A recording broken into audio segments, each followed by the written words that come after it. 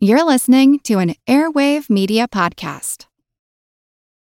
This episode is brought to you by Visit Williamsburg.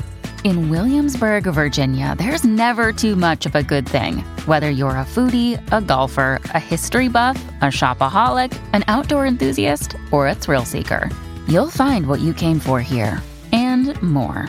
So ask yourself, what is it you want? Discover Williamsburg and plan your trip at visitwilliamsburg.com.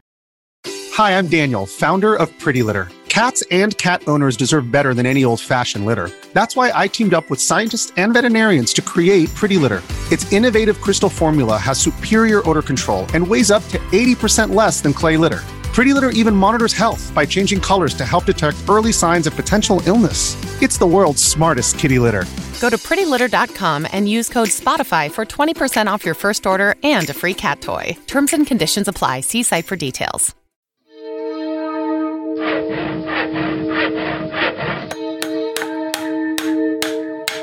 Monster House presents Monster Talk is an independent podcast production of Monster House, LLC. You can show your support by subscribing to our ad-free extended episodes at patreon.com/Monster Talk. We want to grow our Monster Talk audience, and the easiest way to accomplish that is for listeners to leave us 5-star reviews on iTunes. Positive reviews have a huge impact and only take a moment.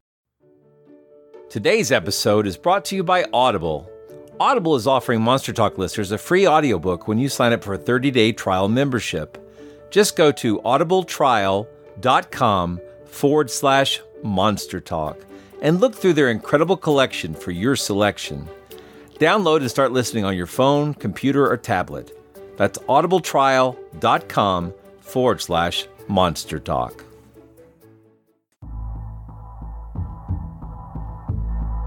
It's actually quite unlike anything we've ever seen before. A giant, hairy creature, part ape, part man. In Loch Ness, a 24-mile-long bottomless lake in the Highlands of Scotland. It's a creature known as the Loch Ness Monster.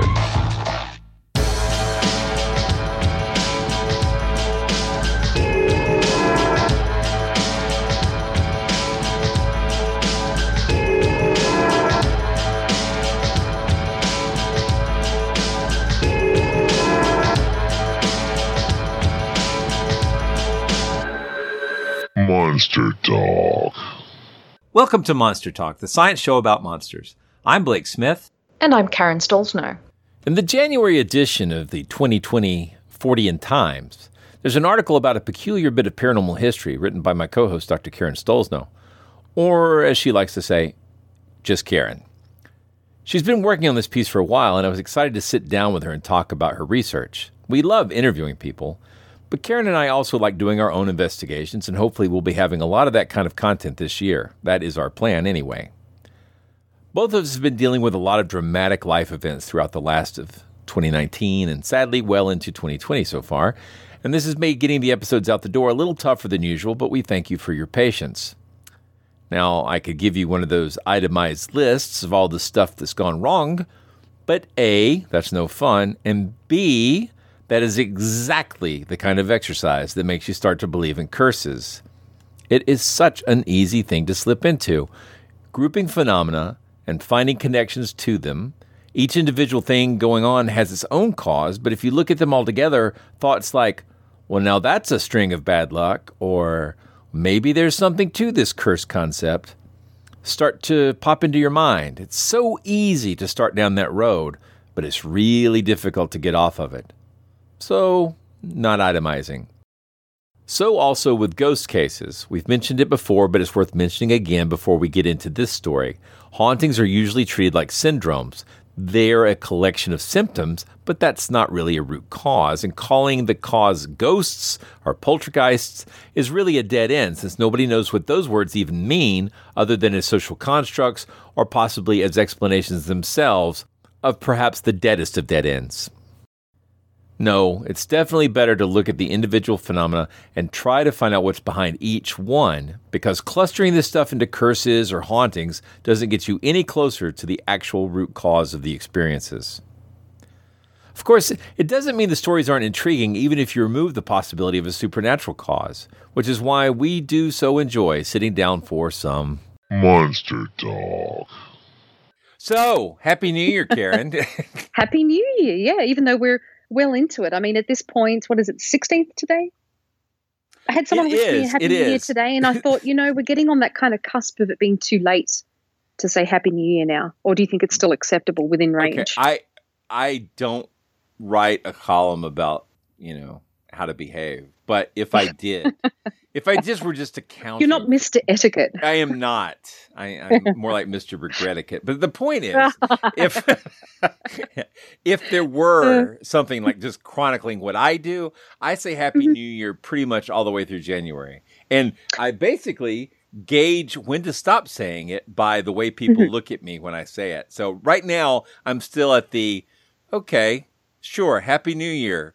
Maybe you're not mocking me or whatever, Well, so that's it's probably okay if you're saying it to someone like in our situation where we haven't. I mean, we've texted a lot, but we haven't spoken like this in this capacity this year. This is the first time, so I think that's fair enough. My 20th wedding anniversary is coming up, so we're the 29th of January, so just a few days away. Congratulations. Yeah, I know. If you make it. Exactly. Still I swear. Touch and go. I swear. Kathleen's like, can I throw this out? No, don't do it. Yeah. Better be on your best behavior. Just hold. We can make this. We can do this. Just be careful. Yeah. Take no risks. So I don't know. I just want to get through it. You'll get there. There's your marriage book. I just want to get through it.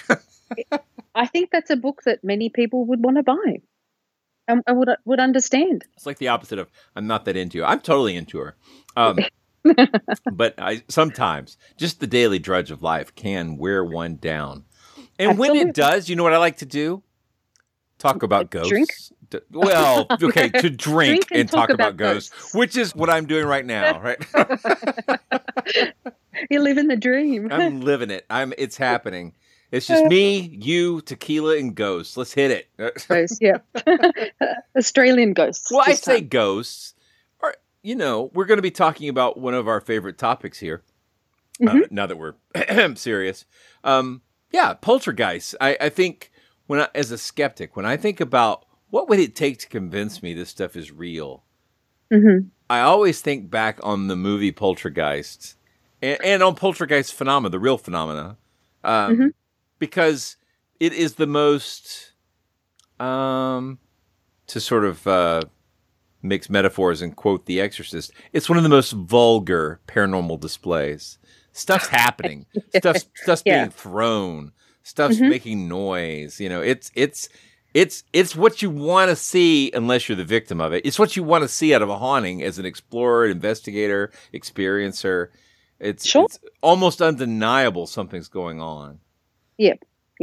And since I've known you, I've heard you talk about two poltergeist cases in particular, and one is the one in Humpty Doo, which you remembered. I will never forget Humpty Doo. Like Humpty Doo. It's my favorite place in the world that I've never been, and the other is the Guyra ghost. A name like that. Yeah, no. The Guyra ghost, and the Guyra ghost precedes Poltergeist, the movie. It precedes the Enfield poltergeist, the Columbus poltergeist. I mean, this is Australia's most famous poltergeist, and this goes back almost 100 years now to 1921. Wow. So if we're going to be talking about this case, I guess one thing we need to do, and maybe, sadly, people are more aware about Australia right now and the geography thereof because of the fires. Because of the fires, and, and it's just tragic what's going on there right now. But, it is. It's really, really heartbreaking. And in so many ways, I just wish I was there. And I'm very fortunate that family and friends, by and large, aren't affected by this. But, I mean, that's impossible to say. Everyone is affected by this, and everyone should be affected by this. It's just massive. It's terrible. It is. The scale of it is just astonishing. And the fact that so little was being done about it to begin with, and so much climate science denial. It's just a really horrible thing. And thankfully the rains are here now or there. And but instead they're getting flash floods and all kinds of other warnings. Yeah. We have the same problem every time we have a drought. as far as the rains come, but now the ground's hard and dry. So dry. Yeah, So, absolutely. Yeah. I really feel badly for all the folks down there experiencing that. But we're gonna press on and talk about this historic case and hopefully provide a welcome distraction. So yeah. Well, I think a lot of people might have heard about this case, and maybe not so much the town. Well, I think otherwise, if not for the Guyra ghost, a lot of people wouldn't have heard about the town. Well, where is the town? Or as one might say, where the hell's Guyra? Yeah. It is. It's north of Sydney, so about maybe 6.5 hours north of Sydney, and south of Brisbane. Now, I'm thinking about Australia, and it's a big blobby shape. It's a rather attractive shape, really. No, it has quite attractive. Who says blobs are not attractive, Karen? Literally nobody. Okay. Well, it's less of a blob than North America, anyway. Whoa, North America is based on the face of Lincoln. If you turn it sideways, he's got. Yeah. So, who does Australia resemble? So Sydney in New South Wales. It's north of Sydney. It is in New South Wales. So it's in an area called the New England region. And it is south of Brisbane. So by about 6.5 hours, depending on who's driving, both ways. And so it's a little town. It's quite remote. It's between a town called Armidale and another town called Glen Innes. And I went to university in Armidale. So it's known for a number of things, among them being the Lamb and Potato Festival, which is currently underway until the end of the month, if people want to rush out there to visit that. And it's also known for having one of the highest elevations in Australia. Oh, really? It's about 4,400 feet. So it's on the east side, about halfway between Sydney and Brisbane. Yes, it's a little further inland, but it is. So it's still in New South Wales. Is it Brisbane or Brisbane? I don't actually know. Well, we say Brisbane, but I know there's a Brisbane in the Bay Area too. I've heard Brisbane. So, but we say Brisbane. I say trust the Australians on the Brisbane. So Brisbane it is. Any of those. Yeah. So it's just a little town. It's known for farming and for mining. So we had our own gold rush in Australia, and there was a lot of gold and silver and antimony that was found there. And to this day, people go around that area, go fossicking, as they call it, for sapphires and for diamonds and rubies. So it's a beautiful area, but it's a very sleepy little rural town.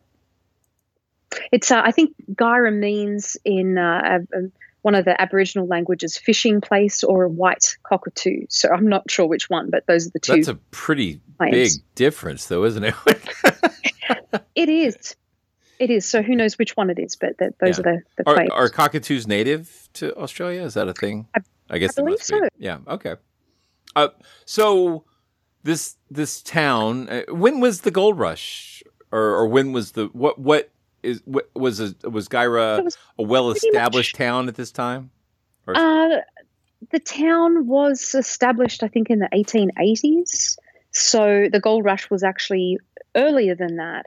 The population's pretty small. It's hovering around 2,000 people. And I think even going back to the time of the Guyra ghost, it was around that same population, maybe even a little bit bigger then because of the mining. Wow. But it's just a small place. Okay.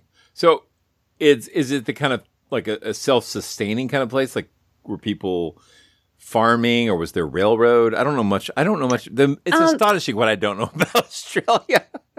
No, that's fair enough. And if I hadn't lived near there, I don't think I would have really heard very much about the town either. But it's known for, obviously, its lamb and potatoes. Have you heard about their festivals? Quite something. Yeah, yes, it is. It is. I went there a long time ago, probably about 20 years ago, and as a vegetarian was rather disappointed. I had some potato, but I didn't have any lamb, and there were kids walking around with little lambs, and it was just a little distasteful for me.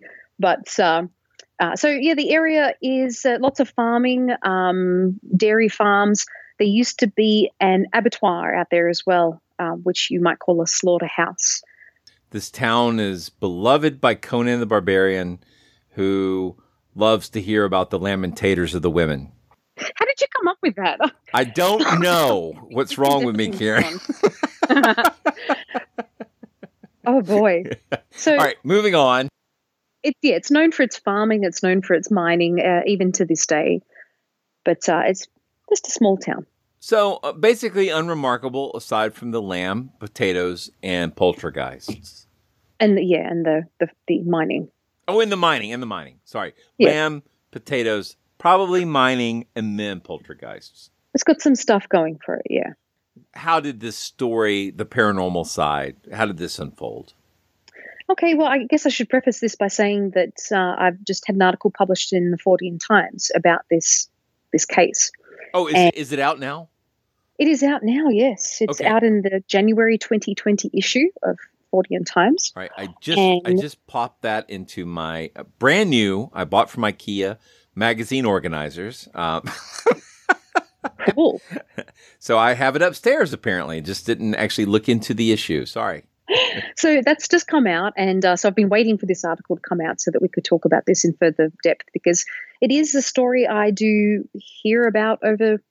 Occasionally people will raise it or ask questions, and so I think a lot of skeptics are actually familiar with this, even though it's just a sleepy little town. I think a lot of people have heard about this case. This episode of Monster Talk is brought to you by Audible. Audible's offering Monster Talk listeners a free audiobook with a 30-day trial membership. Just go to audibletrial.com/Monster Talk. Browse through their unmatched collection of titles, select one, and download it. It's that easy. That's audibletrial.com/Monster Talk. When I decided to run ads for Monster Talk, going with Audible was the easiest choice because I use it all the time. I've been an Audible member since 2003, and I use Audible to prepare for many of the episodes for this show. Many of the books we talk about on Monster Talk are available as Audible selections. My first recommendation for Audible for 2020 is tied right to this very episode. It's the 2017 book, The Witch, by Ronald Hutton. Hutton's a historian who has specialized in witch lore, and in the ambitious follow-up to his 1999 look at the history of Wicca, Triumph of the Moon, he sets his sight in this book on creating a comprehensive overview of witches across history and across the world. The information-dense volume is engaging enough to be read from cover to cover, yet comprehensive enough to be a valued reference volume for your own witch research. If you want to find the common threads between witches in Africa, Europe, and Asia across hundreds of years of legend and lore, this book is indispensable. That's The Witch by Ronald Hutton. Make it your selection and join Audible today. With Audible, I can listen to my books on my phone or in my car while I mow the grass, and I can hop seamlessly between devices. And thanks to Amazon's Whisper Sync, I can read a book on my Kindle and then pick up in the same spot on my morning commute with the audio version. You can select any of Audible's titles when you sign up for your 30-day trial membership at audibletrial.com/Monster Talk. And I strongly recommend you get started with Ghostland by Colin Dickey. To download your free audiobook while also supporting Monster Talk, just go to audibletrial.com/Monster Talk and sign up today. That's audibletrial.com/Monster Talk.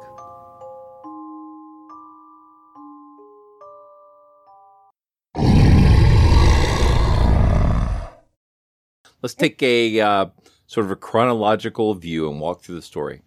Sure. So everything started, funnily enough, on April Fool's Day, so April the 1st, 1921.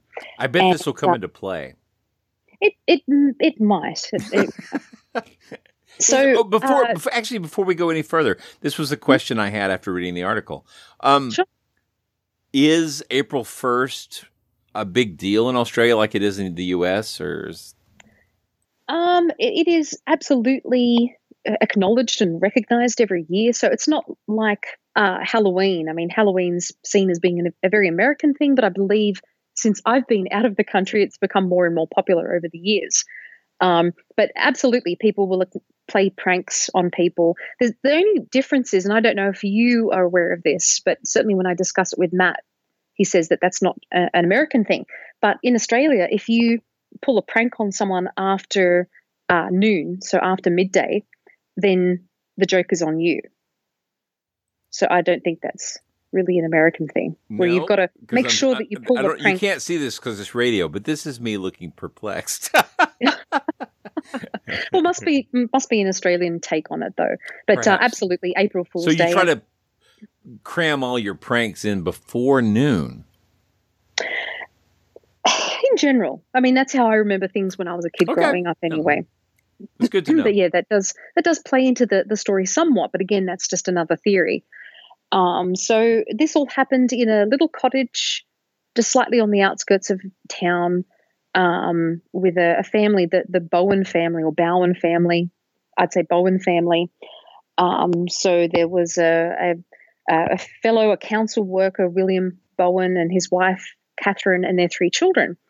And they'd gone to bed that night. So I guess obviously the joke was on them because it was that night. And so they awoke to the sound of tremendous thumpings and showers of stones. So there was just this bizarre, inexplicable activity that was taking place. And so they heard the sounds of rocks being thrown onto the roof of the cottage. And I think it was very frightening for all of them. And it basically continued that night into the next day. And when they basically invited the Guyra police to come over and take a look at things and see what was happening. So this proceeded to happen throughout April. And it actually did continue. We'll talk about this a little bit later, but most of the activity was throughout April. And it just continued. So night after night, and even during the day, there was stone throwing and thumpings and knockings and bangings and rappings and all different kinds of sounds. And they basically enlisted the police and enlisted the townsfolk and neighbours to come and assist them. They had, so over the course of nights, they had more and more townsfolk who would come and form a cordon around the house to make sure that no one could enter the house or exit the house without being watched. And these noises and sounds just continued and really rattled the nerves of the community and rattled the nerves of the family for a long period of time. You know, just a quick aside, the roof on the house was a tin roof. Yeah, like an iron roof. Yeah, and I don't know, not in America, it's more common, I think, for people to have shingles, which are, you know, typically like a mix of tar paper and asphalt and a few other things. And so having something fall on the roof is not particularly noisy for the average American. But I've had the experience of sleeping under a tin roof. And if one, in fact, one which had a tree with acorns. During the wind, you know, an acorn hitting the roof, even a little acorn, makes a disproportionately large noise. And I think when we're talking about poltergeist experiences, it's important to sort of set that tone that this is not subtle. A stone hitting a roof on a tin roof is quite noticeable, and very loud. Yeah, even a small stone can make a very large, outsized kind of noise. So, yeah, sorry, just wanted to sort of set that stage. No, that absolutely needs to be said. And it wasn't only stones falling onto the roof; it was also stones flying through windows. So breaking one of the glass, quotes, by the way, that's yes. So one of the quotes is that every window in the house, in the 4-room weatherboard cottage, had been smashed. So by the end of it, and the place was boarded up with wood. I mean, the place was a mess. And you can go online and just Google the Guyra ghost, and you'll see lots of fantastic images from that time. There was a reporter who'd gone out there and had taken photographs of the house and the state that it was in and the family. So you can still go and see. I mean, the pictures are a little bit blurry, but you can still see the damage that was done to the house, and it was extensive. And I imagine, I don't know for sure, but I imagine replacing plate glass in the middle of Australia was probably not an insubstantial expense. Oh, yes. So this activity did actually seem to travel to neighbours as well. And so the neighbouring houses were damaged. And so the houses were affected by small stones and rocks all the way through to bricks. And so some of these stones were quite large, and all of the stones and rocks were found on the property as well, which is interesting. So there were bricks and rocks and stones of all sizes, but up to, I think, the size of a brick. Wow, that's really malicious. The very next day after the phenomena began, they called in the police, and the police experienced the activity as well. There were times where they had isolated members of the family to keep watch on them to see if they were behind all of this, and the activity continued. So a lot of the phenomena seemed to surround the daughter, the eldest daughter in the family. Her name was Minnie, and she was 12 years old. So she was often isolated, and a police officer would be sitting with her in her bedroom, and suddenly rocks would start falling on the bed and falling through the window. So even though they were keeping watch on her, things continued. I don't want to call it a trope, but it does seem to be a common factor that in poltergeist cases, there's often a teenaged person at the focus of or that's considered to be the focus of the phenomena. Janet Hodgson from the Enfield poltergeist, and she was, about 11 at the time when it started, I think? I think a little older than that, but yeah, around there, yeah. Yeah, and Tina Resch as well with the Columbus poltergeist. She was, about 13, 14? Yep. We've talked before about William Roll, the parapsychologist, believing that this was what we're really seeing is not a ghost or a spiritual agency, but rather telekinesis being brought on by sort of pubescence, bringing out telekinetic powers. But rather than try to explain it right now, let's keep going through what happened. So the police are on the scene, and they see the stones and they see the rocks. Mm-hmm. What did they do next? They basically brought in more police officers, and they also brought in neighbors and townsfolk, and they started surrounding the house. So the interesting thing about this case, too, is that we can really piece together the events through contemporary newspaper articles. And a lot of these are available on a website called Trove. So the story was really widely reported and documented at the time, not only in Guyra and New South Wales, but throughout the country and also overseas. So it was really an international case in many ways. And so when this happened, the police were on the scene and the neighbors were there, and they report that one night there were 40 people surrounding the house, and the next night there were 80 people. So this number kept creeping up. They had floodlights on the house. They were watching the house intensely to see if, who was coming and going. So there were lots of different theories about what was happening. One of the early theories was that on the day that this activity began, Minnie, the daughter, the 12-year-old, had been just out in the yard, out in the paddock, and a strange, unidentified man had apparently chased her through the paddock and was pelting her with rocks.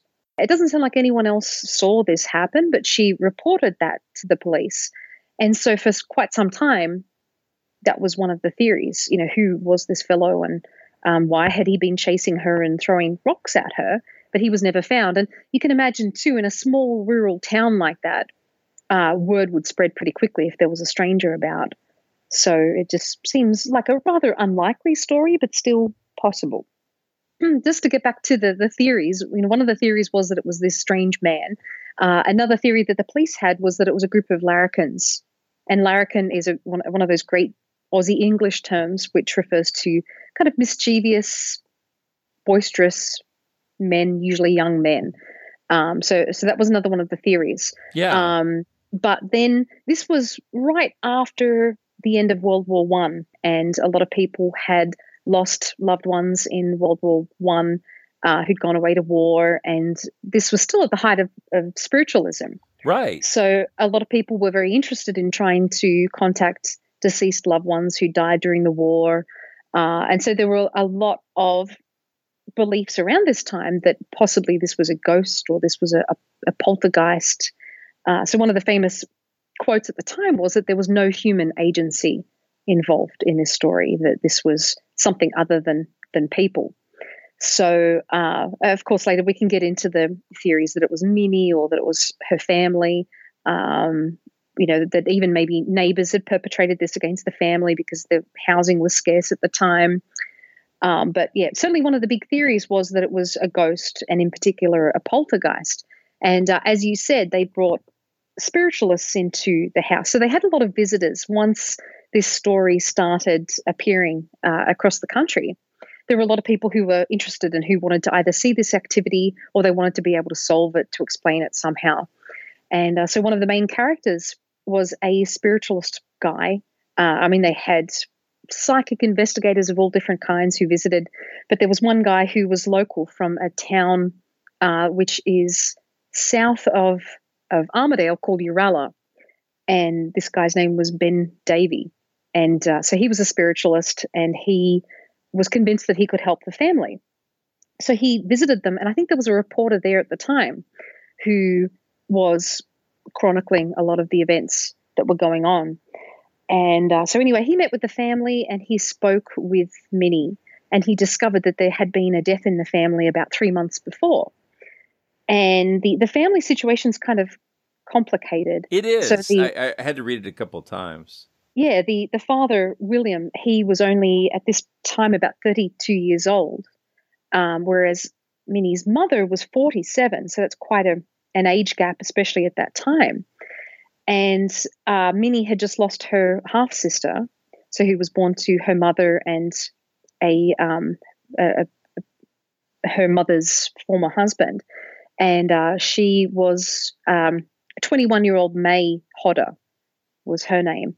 And she died of, it seems like it was reported in the newspapers as being congenital heart failure. But at the time, there was a lot of conspiracy and theories and rumors you can imagine in a small country town, because she had an 18-month-old baby named Clifford. So there was a lot of rumors that this child had been born to May and to William. So that this was, some kind of a product of an illicit affair.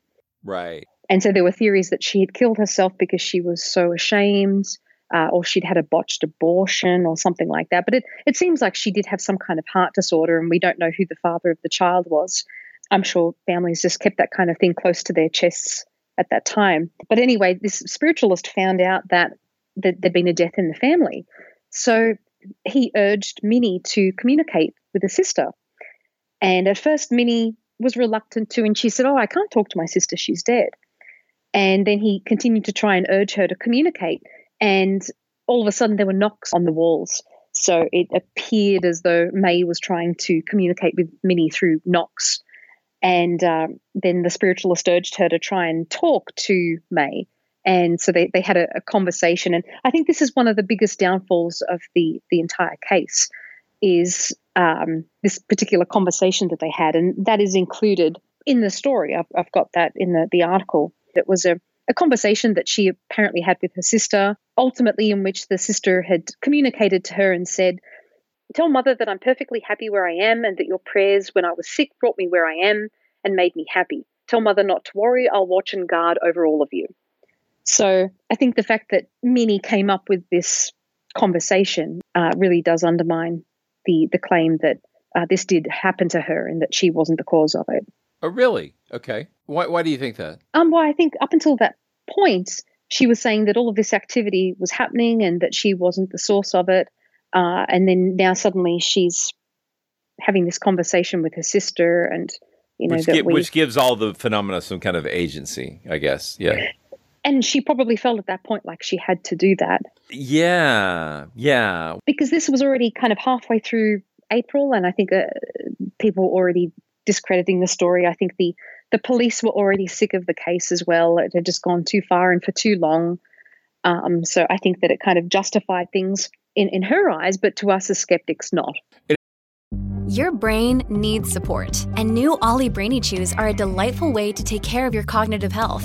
Made with scientifically backed ingredients like Thai ginger, L-theanine, and caffeine, Brainy Chews support healthy brain function and help you find your focus, stay chill, or get energized. Be kind to your mind and get these nootropic chews at ollie.com. That's OLLY.com. These statements have not been evaluated by the Food and Drug Administration. This product is not intended to diagnose, treat, cure, or prevent any disease.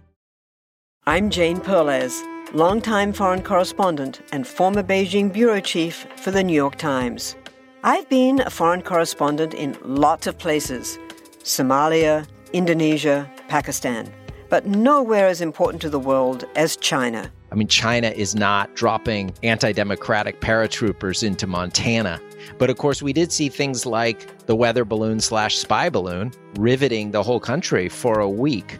This is Face Off, an 8-part series in which we'll take you behind the scenes to key moments in the tumultuous U.S.-China relationship. We'll speak with a diplomat, a spy, a tech reporter, a U.S. admiral, even Yo-Yo Ma. Plus, my pal and noted China historian Rana Mitter joins the conversation. We'll look at what's driving the two nations apart and explore whether anything can help bring them back together. Face Off launches April 9th. It also gives it, like from a narrative perspective, suddenly now it's not just an invisible, mysterious ghost or whatever. It's, it's a family member, and don't worry, she's here to protect us. Yes, which is kind of at odds with all of the violence. It really is, yeah. So what happened after that? There were a lot of other psychic investigators that visited the family, and they really had quite some famous people that came through there. One of them was a businessman by the name of Harry J. Moores, and he was actually a very close friend of Sir Arthur Conan Doyle and Robert Louis Stevenson as well. And I think it's interesting because there are a lot of conflicting stories, and there's a lot of information online claiming that it was actually Sir Arthur Conan Doyle who visited the house instead of this colleague of his, Moores, Mr. Moores. So just you get that kind of, telephone. Little conflation, confusion. Yeah. Yeah. Well, it didn't help that and I don't know how to add this to the story, but that they made a contemporary movie about the case while the case was still sort of very, very fresh. Yes, there was a movie called The Guyra Ghost Mystery, and it was filmed by John Cosgrove, who was a famous actor and comedian and stunt artist at the time. And so I think that's another thing that really undermines the story too, because he came and filmed this movie, which was described as something like 5 reels of laughter. So it was intended to be a comedy. Well, what he names one of the characters. What is it? Sherlock Doyle. Yeah, so that was actually this Mr. Moores. So it was a parody of him. Right. And the film, unsurprisingly, didn't do too well at the box office, but it's now lost. So it would be great to put a call out to listeners if they could try and, if they're interested, to try and track down this movie. I think this would be fantastic to uncover this, because it's just lost now as it currently stands. But he filmed this little kind of documentary comedy, and I think even filmed the father talking about how he'd shot at the ghost. And so they were playing themselves in the movie, and it was really a comedy setting the whole thing up. And to me, that kind of undermines the story a bit. I think if they were in the midst of this and they were really that distressed and going through that much stress, that I think it's unlikely that they would have wanted to be parodied. True, but they probably also needed to earn the money to replace all those plate glass windows, which What's the possibility? I don't think the owner was too worried about that, though. He thought that it was a fellow named Mr. Cox, and he thought that this was heralding the second coming of Christ. So it was foretold in the scripture that stones shall fall and windows shall break, which is really amazing Guyra. prophecy. Yeah. But the one of the interesting things about this case is not just the phenomena, but how it impacted the sort of mental stability of the community. Suddenly, the community itself became quite terrorized by this prospect. So a lot of strange things happened around the community outside of just the family. Can you talk about that a bit? Yeah, there were a lot of things going on in the community at the time, which mightn't seem like big things nowadays, but certainly were at that point. So there was a case of an 82-year-old woman named Mrs. Doran. And so it was right around this time, I think a couple of days into the activity, and she'd been seen wandering a paddock somewhere carrying potatoes, I think, and a sheep. Probably.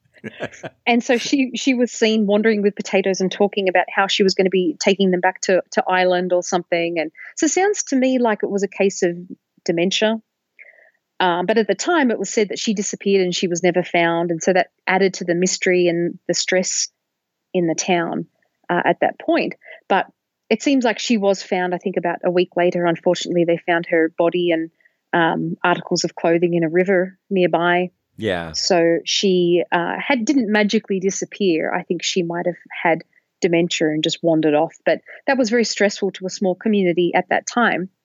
And at the time, people attributed sickness in the community to the goings-on in the house, and people were arming themselves with guns and other weapons to protect themselves against the ghost because it was hopping to nearby houses.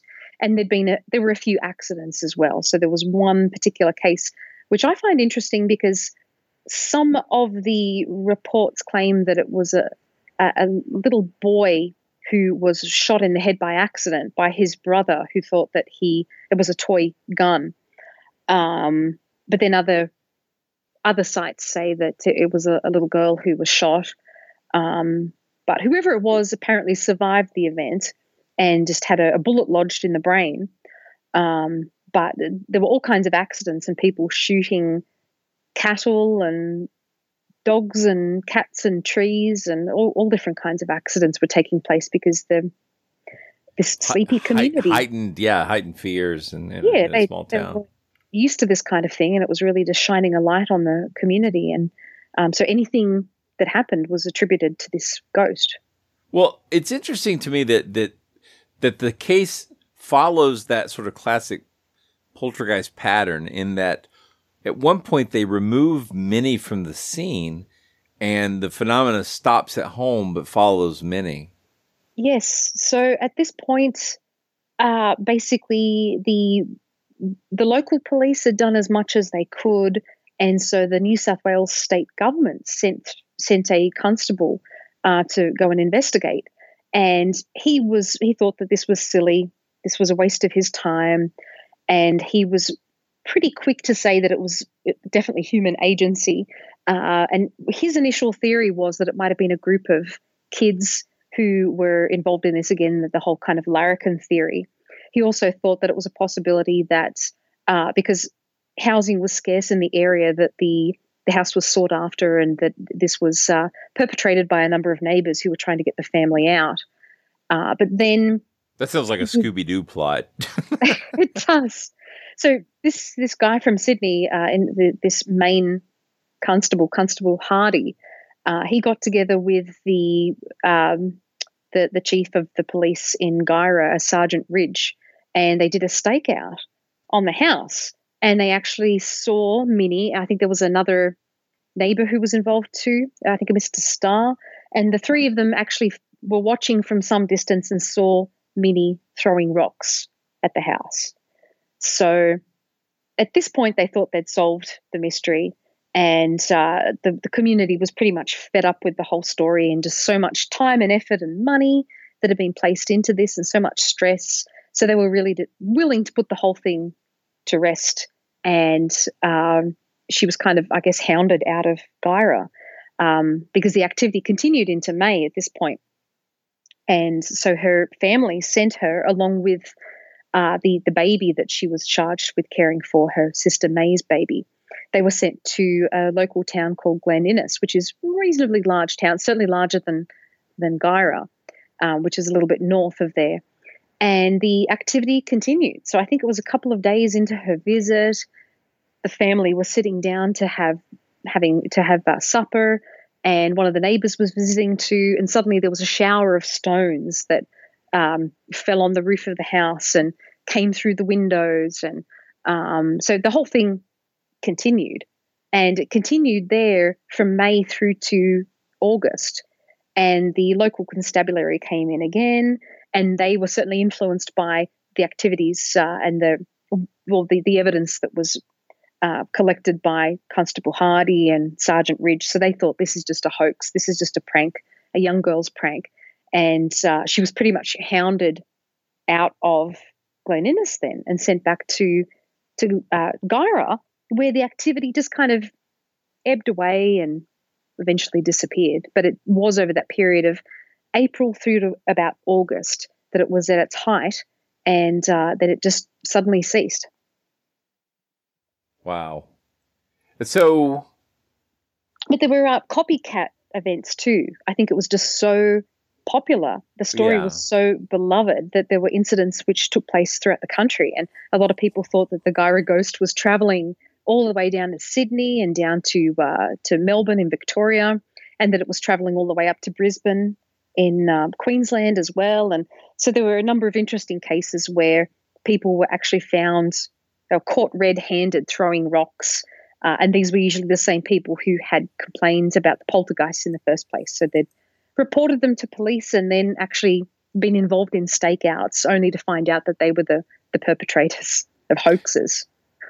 Yeah, I think the there's part of me that wants to say, well, look, if this is a sociocultural explanation, then obviously this sort of copycat, I guess the easy way to say it is copycat sort of thing is all over the news. Everybody knows if it happens, you get attention. And there's lots of people that will do things to get attention or copy a pattern, that sort of thing. We see this with memes today, which I think is funny. The internet meme, something's vaguely successful, vaguely popular. It'll start to pick up steam as people copy and copy and copy. And I'm just fascinated by that as a plausible explanation. It doesn't necessarily mean it is the explanation, but...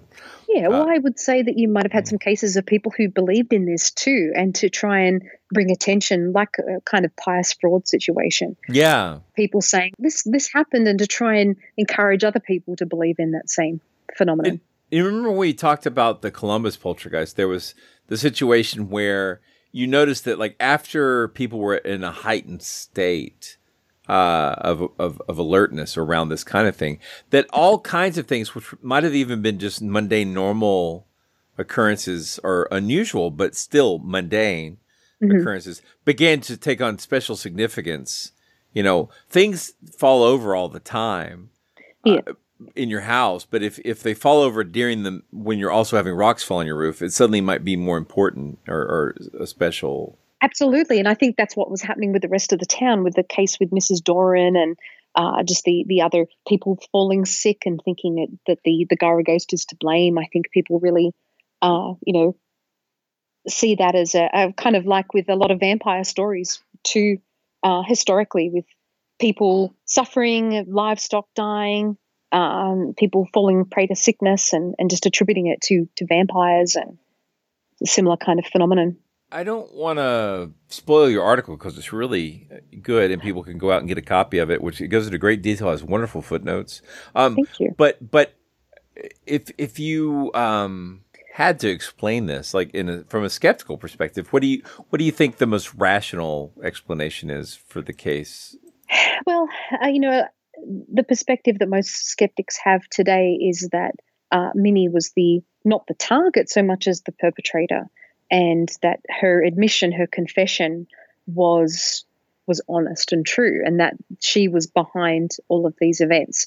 And she did admit that she had caused some of this activity. I think she'd been tapping a stick against the wall.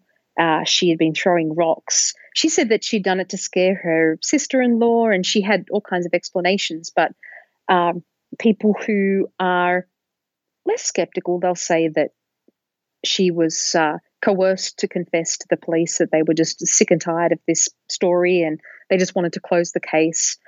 Other people who say that it was more of a pious fraud situation, that she had initially the activity was genuine, and that then she had caused some of the activity to try and encourage people to believe in what was happening. So you've got the whole kind of range. Yeah.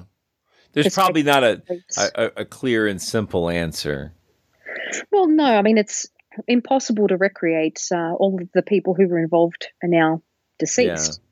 Yeah. So all that we have, and we do have a lot of evidence and a lot of reporting on the story at the time. But it's just so interesting to go through that too, because as I said, it was widely reported around the country and internationally, and yet each story is a little bit different. Each description's a bit different. Sometimes that someone who's involved is a boy, or then it's a girl, or they're just the case is retold in different ways. So it is really hard to get to the bottom of the story. All that you can really do is to report the phenomena and to posit some possible causes for it. But it's a lot of people still think that it's a mystery. They think that it's unexplained. But there's just a lot to the story, and certainly I think the article goes through that. It's just not cut and dried. We can just sit here as skeptics and say, "Oh, it's a poltergeist story, a bunch of claims. This is just bullshit." But there is really a lot to the story, and so I think that there's probably no one single answer. Was it Minnie? Was it her family? Was it locals? Was it something paranormal? I think it's a combination of everything, probably, except for the paranormal bit. So this is one of those cases that I've heard you talk about a long time. Is this one that you knew of as a child? I think it's one I'd heard about. So when I lived in Armidale for a period of almost 5 years, I was very interested in this case and going through Guyra, spending time in Guyra. The house that I rented in Armidale was owned by a woman who was a real matriarch of one of the key families in Guyra as well, a sheep farmer. And so it was just interesting to be able to talk to people who had connections to the family. So as I said, everyone is now long deceased. The house has been renovated, and the house in Glen Innes where Minnie was shipped to, that was demolished a number of years ago. So a lot of history's gone. In fact, Minnie's sister, she died in 2015, and it was shortly after her 104th birthday. Wow. That she died, and her name was Mary Ellen Jones. And so when she died, the local newspaper reported that it was really the end of a chapter, and that this was the close of a period of Guyra history, in which the Bowen family were just very notorious for these supposedly inexplicable events. So people still talk about it today in Guyra. It's the Guyra Ghosts is the name of the local football team. So there's very much a sense of humor about it. But I would certainly say that when I lived there, and this is going back to the early 2000s, there was also a sense of, I guess, small town wanting to kind of close in on themselves and not to talk about it. And even though I'd lived there for a number of years, people didn't really like to talk about it. They thought it was, I guess, a combination of something that was silly, but they were also trying to protect the family. And it was very difficult to find out the location of the house. People really just closed in on themselves and didn't want to talk about where it is. And it's rather interesting because if you go online and try to find the Guyra Ghost house, there are several houses which are claimed to be the actual house of mystery, as it was known. So there are people who say, I lived in this house. This was formerly the Guyra Ghost house, and the place is haunted. And then you find out, no, that's actually not the house. So there's just a lot of folklore surrounding the story, even to this day. It looks like in the article you do have a picture of the real house, and it's still standing, so that's cool. Yes, and well, not only a picture of the current house, but how it looked in its former incarnation, and it is the same house. It just looks very different, and the reason that the family did renovate the house was to protect it from the legend trippers and people who to this day are still fascinated by the story and try to track down the house. So there is still interest in it. And it's not only local, it's, I think, national and international. People are still talking about this. And if you go and look it up online, it's been the subject of lots of books, lots of articles. I would like to think that mine is among one of the most skeptical and carefully researched pieces on the topic. Yeah, it gives a nice end-to-end coverage. Yeah, it's cool. Thank you. And, I tried to tell a story without being, so skeptical that suddenly it's just not interesting. But there are a lot of books out there which are far less skeptical and really do claim that this is a true poltergeist occurrence. It's funny because what is a true poltergeist, right? I mean, well, I mean in the sense of having a paranormal source. No, I know. As opposed to critical explanations. I'm pretty skeptical myself, but it sure seems authentic to me, at least authentically following the pattern of there's probably a kid at the heart of it. Yeah. I think a 12-year-old girl, and not so much for her age or for her, prepubescent state, but so much as just a prankster. I'll tell you this. It's one of those things where no matter how skeptical I get, or no matter how much I want to have, empirical proof, I can't help but feel a little bit of sympathy for the kid if a child is doing these things and it blows up way out of proportion from what they expected, and then they feel compelled to keep it going, And I think that's the case here. Yeah. And when you look at her situation, I mean, she was 12 years old and she was raising an 18-month-old child. Yeah. That was basically left to her by her half-sister. She was having to go to school.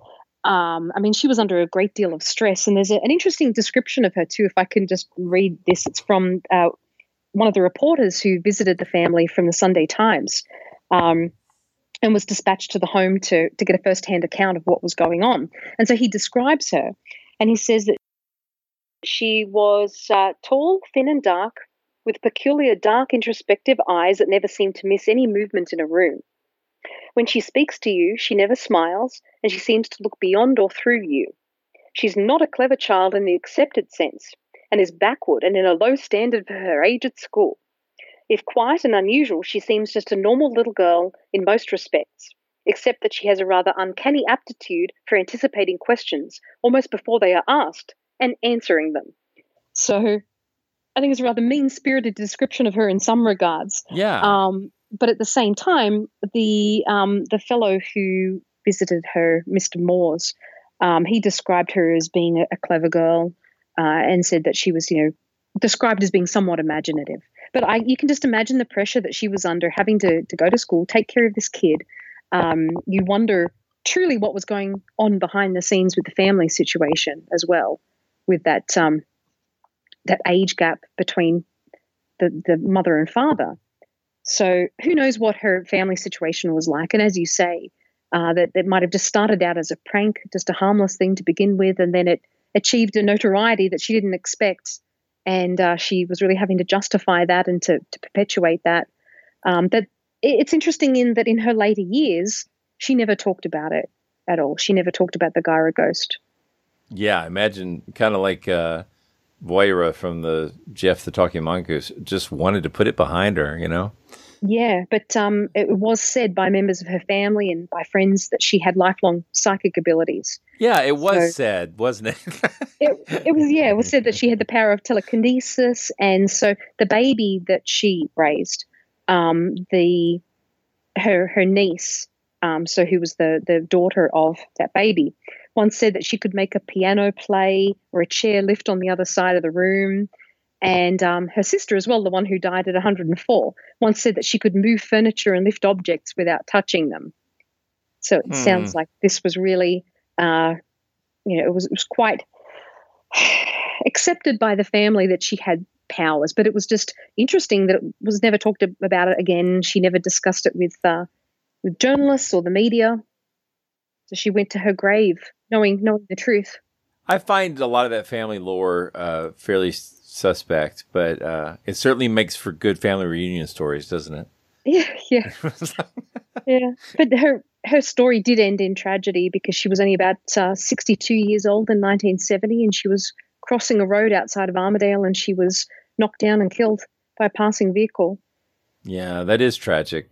No, it's just sad to think that that she died that way, and that we'll never know the truth. I mean, certainly we can make claims, we can look at the evidence that we do have, but it would be really interesting if one day she'd opened up about exactly what had happened. Yeah, I feel the same way about, I don't know why I keep coming back to Jeff, I guess because it's got some parallels, but just when these people have these experiences, wouldn't it be great to get a diary where they just explain everything from their perspective, even if it's credulous? Just it would be nice. It would, and who knows if there isn't a diary in existence that the family are protecting. I think there's a lot more to the story, and in that sense, in that regard, it is a mystery. We'll never know exactly what happened, even though we're skeptics about whether it was paranormal or not. Well, I have to say it's a really cool write-up. I really like it a lot. It's colorful and Thank you. It's thorough, and it's available in the latest issue of 40 and Times, which I have to say I'm actually subscribed to for the first time in my life. I've always been a buy it on the newsstand kind of guy, but they stopped having it regularly at my local bookstore. So I went ahead and coughed up the change. Thanks to our Patreon supporters, I could afford to do that. So I have to say it's a refreshing change from Skeptic Magazine and Skeptical Inquirer. It's really does retain a lot of the fun of these stories without having to tear everything apart. And there still is that skeptical element, an element of critical thinking, but it's also absolutely. And I think the people behind it, they care about the facts and less so much about the ideology, which is great. But more importantly, they pay their writers, which is yay! Which is very uncommon in this industry. So it's not strange much, world, yeah. So, and enough to show some respect. It's fantastic. It's very professional, and we appreciate it. So yeah. But I also just want to add as well that I was inspired by the story of the Guyra ghost to write a short story myself. So it's been out for a couple of months now, and it's available on Amazon for Kindle. So the story's called Welcome Home. And it's really based on the story of the Guyra ghost, and we're inspired by events, as they say. Yeah, you've done by a true story. Yeah, right. So you've also got a new one based on the Lord Dufferin legend. So I have, yes. So we're going to have to do an episode on that because independently, you and I have researched that story, and I think uncovered different aspects of that. So we'll have to do an episode on that soon. Yeah, I think it's a fun story. One of those classic crap that scared me as a kid. Absolutely. I've loved that story since I was a kid, and this story too. So they're all fun stories, and certainly from a historical and folkloric perspective, they have a lot of value. Yes, absolutely. And I think it'll be fun to talk about researching them because that's a lot of what we talk about is critical thinking and how to sort of deduce and track down primary sources and figure out what's more plausible. And there's some really fun stuff with running that to ground. Let's do that. Really interesting case, and Lord Dufferin is just such a fascinating character of his time, and has really just been lost to history. And he's just really known for that urban legend now, and that's about it. When he did so much historically, this is. I guess just in closing to say that it's almost 100 years, so almost the 100th anniversary since these events took place, and I just think it has a lot of relevance today, and certainly I think it did influence a lot of these other key stories that have happened over the past 100 years. So it's a fun story, and it's very touching too in its own way. Yes, yeah, no, I think it had a lot of pathos. Yeah, for sure. Monster Talk. You've been listening to Monster Talk, the science show about monsters. I'm Blake Smith. And I'm Karen Stolzno. You've been listening to a discussion of the case of the Guyra ghost, an Australian poltergeist case covered by Karen in 40 and Times. That's in the January 2020 issue.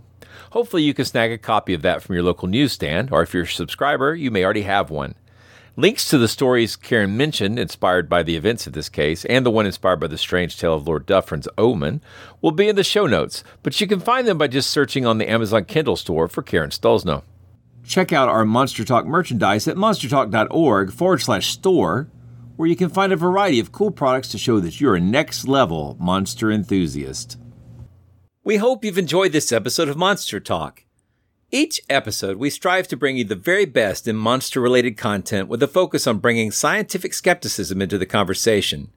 If you enjoy Monster Talk, we now have a variety of ways to support the show, all with convenient links at monstertalk.org/support. That's monstertalk.org/support. We have links there to our Patreon page as well as a donation button. Another great way to support the show is to buy books from our Amazon Monster Talk wish list, which directly helps us with our research. We love used books very much, so don't feel compelled to buy new ones. And we love Kindle, so we can share our digital libraries with each other. And finally, without spending any money at all, you can support us by leaving a positive review at iTunes or wherever you get your podcasts. Positive reviews help keep us visible in iTunes, which is a great way to help us find new listeners. And please share our show on your favorite social media platforms. Monster Talk's theme music is by Peach Stealing Monkeys, and as always, thank you for listening and for doing your part to support the show.